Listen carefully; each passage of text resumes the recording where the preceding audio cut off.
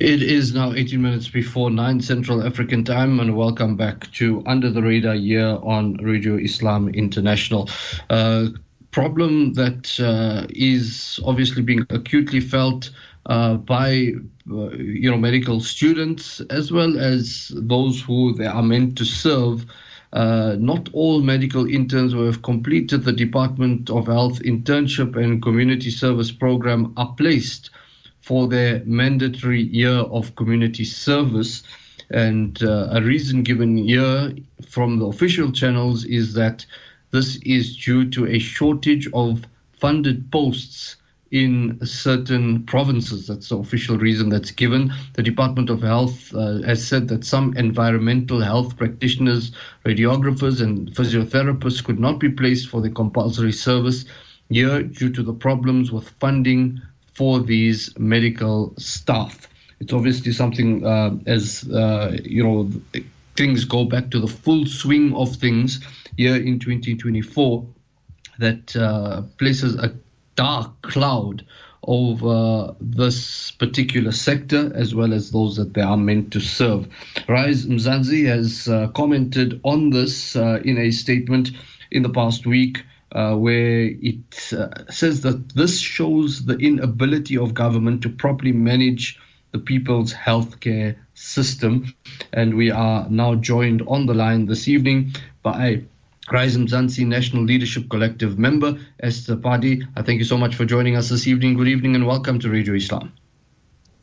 Good evening, Abraham, and thank you so much for having me this evening, and good evening to your listeners as well. Absolutely. So this, I've got a statement here already. The government or the Department of Health had already made a very confident pronouncement. This is dated the 5th of December, 2023, where the statement is titled Health Department of Health, that is, concludes the placement of medical interns and community service for the 2024 cycle. And here we are, more than a month and 10 days later, and the problems still persist. If you could just simplify it for us, who is affected by this and what exactly are the challenges that they are facing?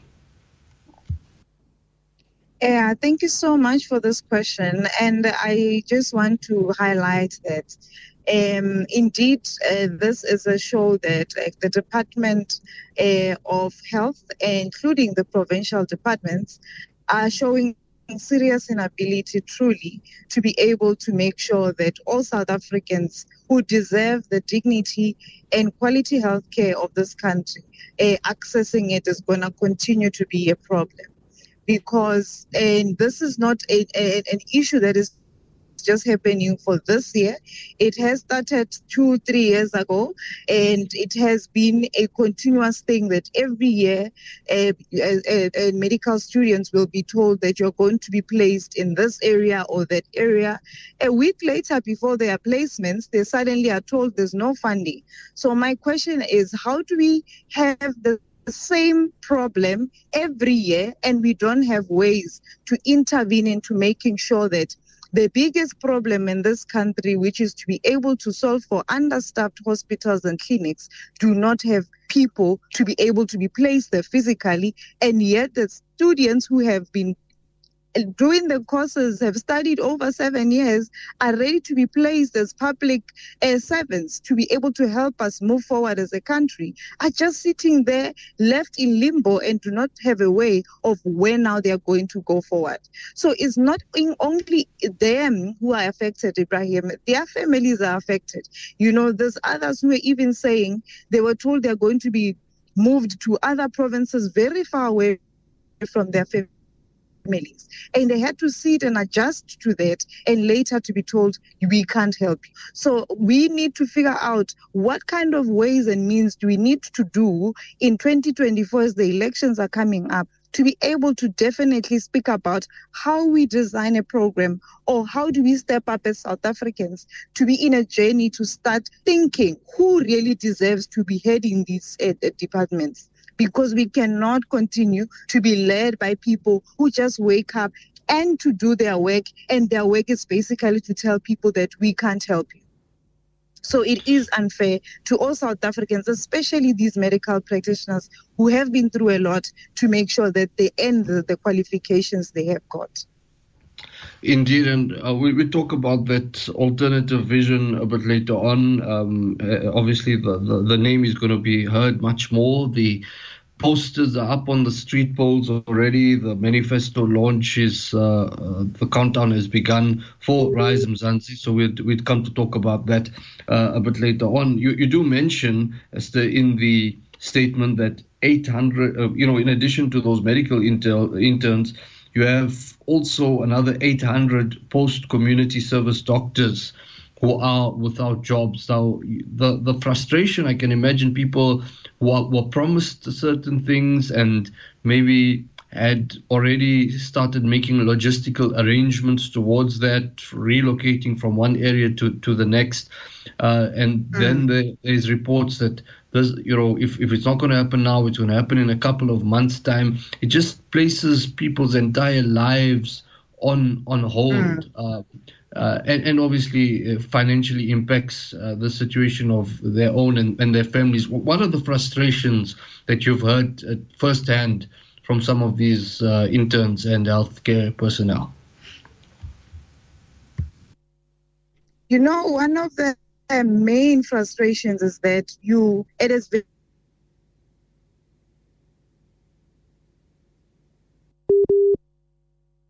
and say you can study to become a medical practitioner or doctor or whatever in this country. To now start to benefit, you are told there's no funding. But when it came to COVID-19, doctors were imported to our country. Sorry, Ibrahim, can you hear me? Hello, can you hear me? Yes, Esther, we're still with you. Yes, sorry. I thought I had network issues. So I was saying that during COVID-19, our government brought in doctors from Cuba to be able to take care of the COVID-19 situation we had, as we all know. And more than 170 million was spent on those doctors. And yet we still had the same issue we are having now, where we are having a lot of doctors who are misplaced and who are not even given posts as promised. So we are seeing a situation whereby we continue to encourage people to go to school and to also add into us developing a South Africa that we all deserve. But when it's time for the government to play their role, they decide otherwise. And I still feel it's a very, very a serious excuse to say there is no funding. It can't work. And when you want to bring someone from outside, you have millions to spend on those people. So all I'm saying is that I think it is highly unfair. And we cannot sit back and just look at this continuing, because it's now becoming a tradition that people will always be told there's no funding, and we have to sit back and relax and wait for them to decide when they want to really make sure that the health state of this country, it's in a health position. It's in a healthy position, if I may put it. Indeed. You also highlight then, as a repercussion of this, how you then view the National Health Insurance, NHI, and if the basics are not being managed properly, what would the likelihood of something as big and as dramatic as NHI be? What would the prospects of that be managed successfully as well? Just expand on that for us. Yeah, the success of it's highly limited, looking at how the state-owned entities are being run currently. And I think it will go down the same drain where Eskom is at right now. It will go down the same drain where Transnet is at right now. And sometimes in this country, it's like some systems are created for those who are in power to continue to loot people's money. And I'm talking about a simple thing right now. You have an opportunity to empower people and place them to do their work, to continue to make you look good as government. You are not doing it.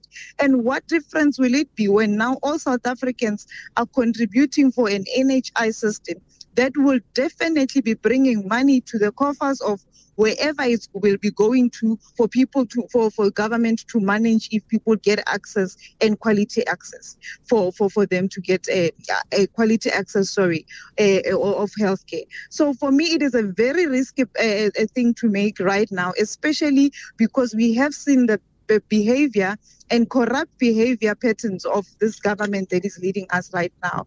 That anything that has to do with money, and especially that is state owned, it tends to become a big pocket for the looters to just come and loot people's money. So we really need to reconsider these things, because clearly with what we have now, we're still not winning, and we are not satisfied with what we are seeing now. So when that NHI system now it needs to be taken up, I doubt if we will get anywhere. But I believe with credible leaders, maybe some difference, definitely we will be able to see as South Africans. Let's talk about solutions, and the capacity that you come to this interview with is as a member of the National Leadership Collective of Rise Mzansi. So let's start off at that point. The party Rise Mzansi, who was obviously saying that 2024 is our 1994. It's obviously a new player on the block as we now take very steady steps towards the 2024 election. People have heard of this before, I would imagine, but just a brief background on who exactly this party is. Thank you so much for that question. So Rise Mzansi, as I always say to people, it is an party that was created by ordinary citizens. And we always say that our mission is to help give back the power to the people and allow whatever that was promised in 1994 to be seen, for us to see, to practicalize it 30 years later, which is this year in 2024. So basically our mission is to then say to people, we were told in 1994 that we are in a democratic country, and our mission, and we, as the democratic state, we are the government of the people, by the people. But our people have never experienced what government looks like. Our people have never experienced what governing looks like. So Rise Mzansi, it's saying it is our time, it is our turn. This is the party of ordinary citizens, not politicians, because we are tired of sitting back and not doing anything. And our main mission is also to figure out how we solve for the credible leadership of this country, because we have experienced a pandemic when it comes to leaders in this country in high positions who are now in charge of handling the livelihood of our South African people. So Rise Mzansi, it's basically that movement that it's saying we want to push for a united, safe, and equal South Africa in one generation, because we also need to be aware that we are not fixing a problem that started yesterday, Ibrahim. We are fixing a problem that started 100 years ago, probably. So our mission must be generational, so that we can fix things a bit by bit until we get to where we can say our South Africa is what we deserve, and it is a South Africa that we feel the coming generation will be able to enjoy, and not enjoy what this generation is experiencing. And to that end, you've spoken here particularly about issues affecting the healthcare sector here in South Africa, but a broader audit of all the problems plaguing South Africa and your vision for being able to solve those problems is going to be released in the People's Manifesto, which is what you're going to be launching in a couple of days' time. When exactly is that going to happen, and what should South Africa expect, and why should South Africans pay attention? Okay, thank you so much for that. Our People's Manifesto will be launched on the 20th of January. We will be at the Hatfield Arena in Pretoria. And so what I would encourage people to look up to is that we are going to be outlining our priorities that were designed by the people. Hence, the manifesto is called the People's Manifesto, because people came together and said, these are the ideas we have, these are the solutions we have, but our priorities for this year would be for us to deal with the government. and how the state is set up and how we make it work for the people. We also need to be looking at things like climate change because it is really affecting us, and we need to step up so that the future of this country can be saved. And we're also going to be looking at the issue of economy and creating jobs, but most importantly, we're not leaving the well-being of individuals, families and communities in our manifesto. So people must come in and come or take a look at our manifesto after it's launched, and they can also get a sense of how then we are going to design how departments in this country will be working and how we're going to source out the credible leaders who will be able to run these departments with integrity and maintain and promote the dignity of all South Africans. Indeed, so I look forward to it, and the eyes of South Africans are going to be on that, as you said, on the 20th of January, when Rise Mzansi will unveil what is called the People's Manifesto, and I guess many more engagements with the likes of Rise Mzansi to occur as we get closer to the 2024 elections. I thank you so much for speaking to us this evening, Rise Mzansi, National Leadership Collective member at the party. Thank you so much for your time. Thank you so very much, Mr. Musa. Thank you so much.